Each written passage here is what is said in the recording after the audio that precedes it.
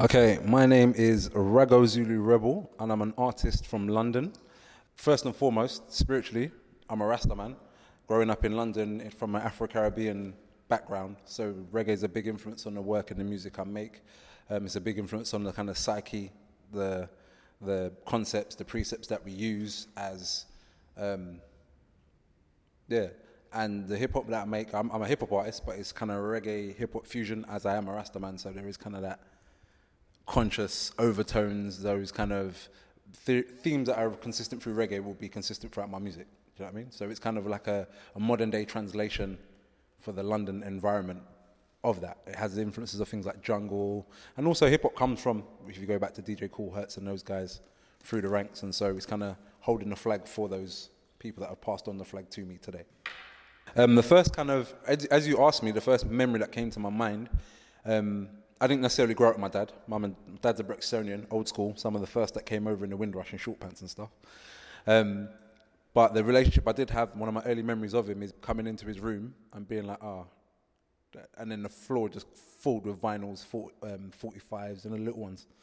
For those that wouldn't know, that's a 45-inch vinyl, the small ones that they put on the track. And kind of, I couldn't even get across the room, and he's like, step across.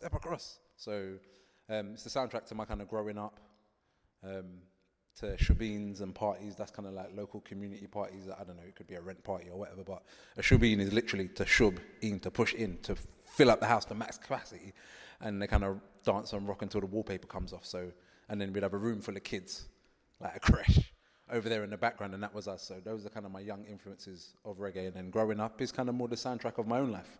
As you take it on, it's something that kind of has a message. It's something that has a direction. It has a very firm roots in spirituality. So one of the tribunes, probably one of the places I used to regularly, I got an aunt that lives down the road. We're in Willesden at the library right now. She lives down the road in Kensal Green, and she was kind of very lively. Always have parties at her house. So you turn up, the house is dark. You can smell food cooking down at the kitchen. You've got a bag of aunties down the back setting up food, doing what they're doing. You've got the main room, which was yesterday someone's front room. Tonight it's a disco, dance hall kind of. It's filled almost to capacity. People in string vests and people in kind of like, I don't know, fold up jeans at the bottom or feelers and fur coats and whatever the style of the time is, but lots of kind of stylized people.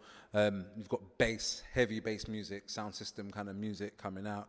And it would kind of more be even than dub or that kind of thing. It'd be more like sing-alongs, like your Frankie Dancehall Paul, your Sanchez, that kind of.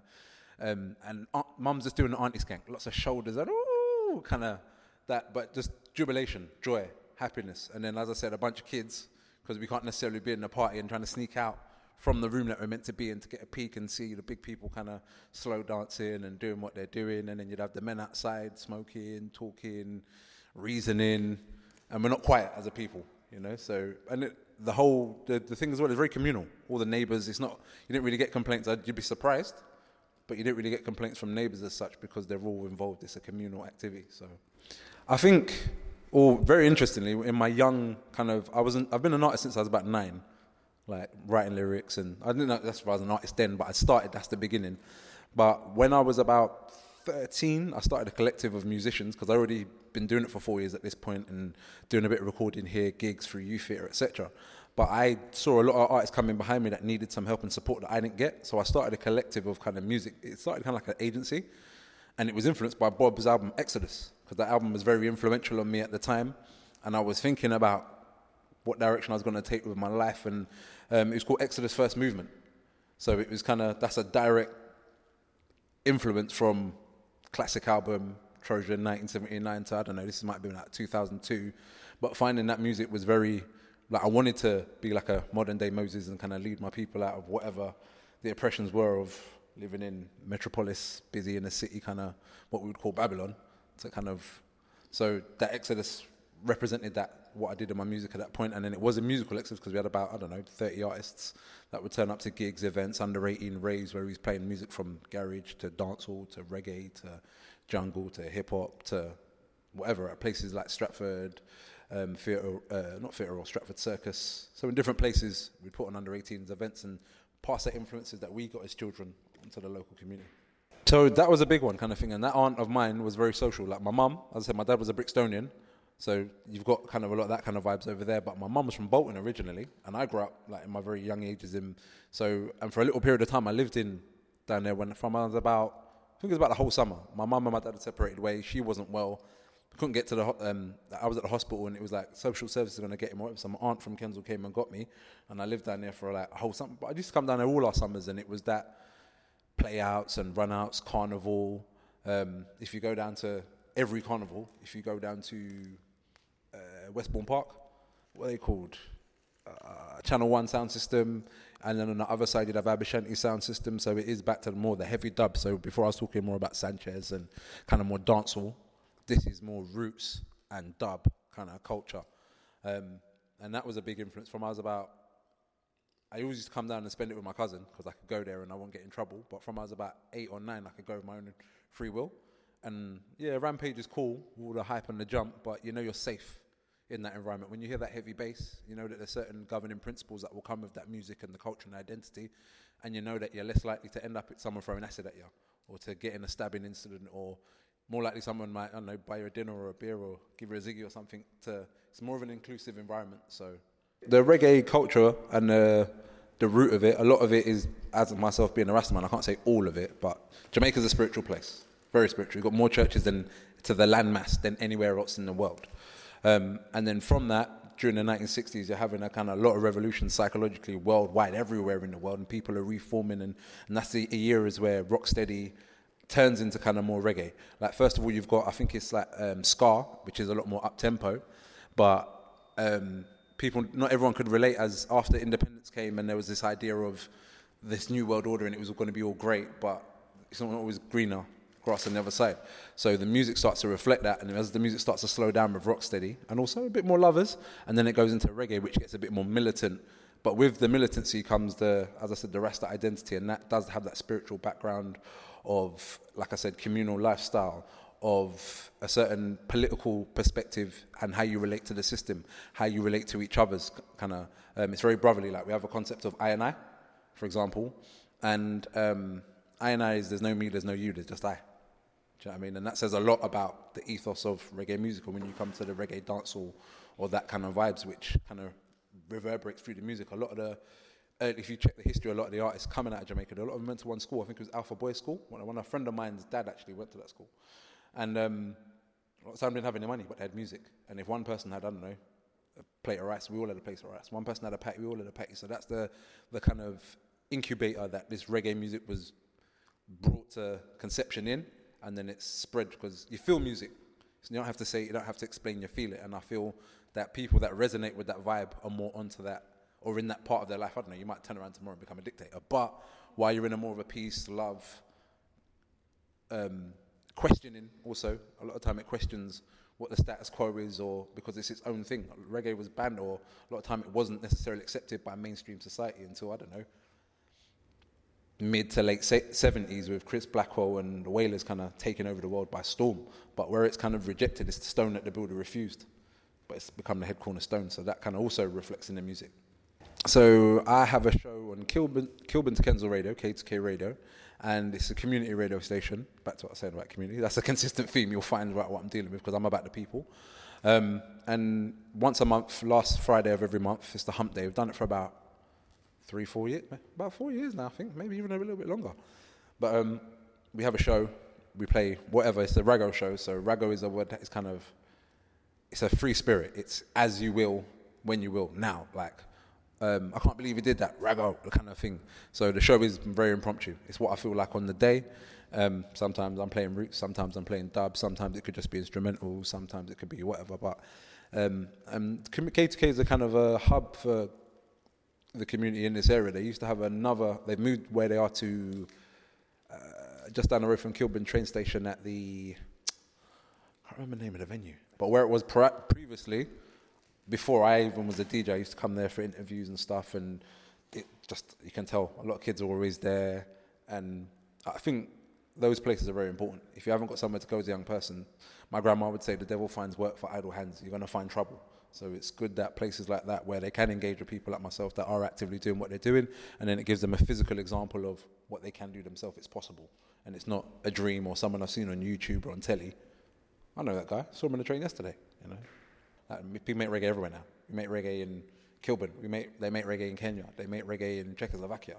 So, but it kind of speaks for the downtrodden and for the oppressed. It's a voice for the voiceless.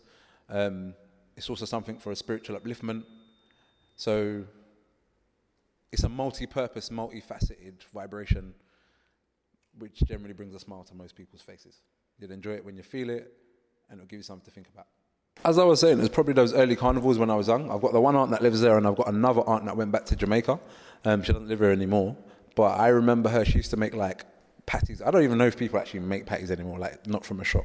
But every year, carnival, she would just make this whole table full of chicken patties, this whole table full of saltfish patties, this whole table full of veg patties.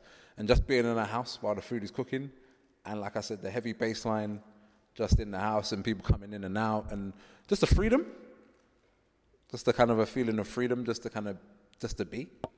There's two artists that are local that I really check for their music, but they're more contemporary than necessarily in the past. But there's an artist called Gappy Ranks, who's from around this kind of area. I know he's from like Harsden. That's So, Gappy Ranks, and there's also another artist called Mr. Williams. And they're both reggae artists, but from British reggae artists kind of thing. So I think they kind of put a niche in a lot of the things that, like Gappy's got an album called Put the Stereo On, and it's a lot of the vintage Studio One kind of tracks. And it's something that also, I'm a very Renaissance man, or a retro. So as another artist, kind of to see that eye to eye, I kind of relate very much into the way that they just jumped on old rhythms and but they brought it certain aspects of the new, but respected the old.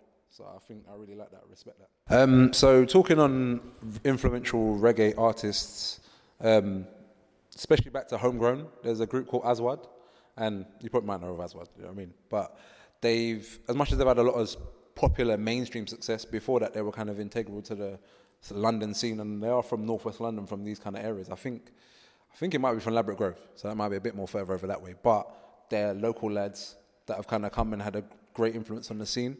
They had a film that came out called Babylon back in like 81, maybe 1980. And that film has recently been re-released on the international market. And it's just for me, I watched the film maybe in, let's say, 99. But a lot of the issues that happened in the film were so relevant to it was even scary that things hadn't necessarily changed so much from that time to before I was born to now. One of the soundtracks to the film, it was a song called Warrior Charge. And it's kind of always been a consistent theme throughout my life. I've always loved it. It's got trumpets on it and high horns, and it's the kind of, if I met that alien and I said to him, what was reggae? I'd be like, look, mate, tune into this. So I did a song on it. Back to what I was saying about Gappy Ranks and the other artists, because within reggae we have a thing called versions, and it's where we have one instrumentation that someone has produced, and then everyone gets a piece. So it's rather than everyone having a little verse, you have it, you do your song, you have it, you do your song. And then the versions become popular, and then sometimes you might not have a following, but by jumping on the version, it gives you exposure. So it's back to that communal ethos that resonates throughout the music, but not just as words in itself as the music. So I did myself my own version on the tune's called Warrior Charge, and I did my own version on it called Working Class. So it's kind of my contribution, and that's what it is. It's as generations pass, every generation contributes something. Like a lot of times with hip hop, for example, they say hip hop's dead because it changes in shape over the years, but reggae's never really had that crisis because it's continually passing that baton. It's kind of like a relay race. So I do workshops. I do a lot of workshops with young people, creative writing workshops, and sometimes so when you see it from the outside, it's a lyric writing workshop. We teach you how to write bars, but it's public speaking, giving you confidence. It's knowing the history of the music sometimes. So I do go in the history of how we got from, I don't know, drill to trap to rap to garage in the UK kind of thing or what would be grime, back to garage to jungle to dub to dancehall to reggae. And then they follow that kind of lineage because a lot of them may never know. It's just something you hear on YouTube, and I like a bit of that and I like a bit of that, but you give them some historical context for them to understand why, where, what and who, so that when they approach it, they can have the same intention. And kind of it gives them, once again, as well, the ethos. It's not just pick up a mic and say anything. Like we encourage creative freedom, but in the same breath, creative responsibility at the same time. So, and for example, the difference of like a reggae artist to a dancehall artist is a dancehall artist can be very raw and say things if a reggae artist was even to talk about certain topics, he has, because there's that psychological ethos that comes behind with that reggae, whereas it doesn't necessarily from a dancehall or a rap or these other genres. So it's almost like a crown jewel that we still need to preserve. It's the last untapped place that still has a bit of, I don't know, moral integrity. So one of my first projects, my first EP was called The Struggle. So that says it all. Do you know what I mean? It was about, and oftentimes as artists, we have this thing where your first album is going to be like your best project, because like every other project from then you spent maybe 6 months, 2 weeks, a year, however. I spent, I don't know, 16 years making that album. My whole life went into that one experience. And it was about that kind of, it was, like a lot of time I'd see on TV, people speak for us. They'll have some person that comes in that is a youth representative or whatever, and he'll say, I feel that young people should, and they should, but they don't, I didn't feel represented. I felt misrepresented even. So that was kind of my hieroglyphics on the walls of time. And now where we have the internet, like at the time I had to get out with CDs and give it out and then try to sell some or whatever. But now with the internet, you stick it on the internet, and anything you put on the internet is there forever. So it is that this is my mark in the walls of forever.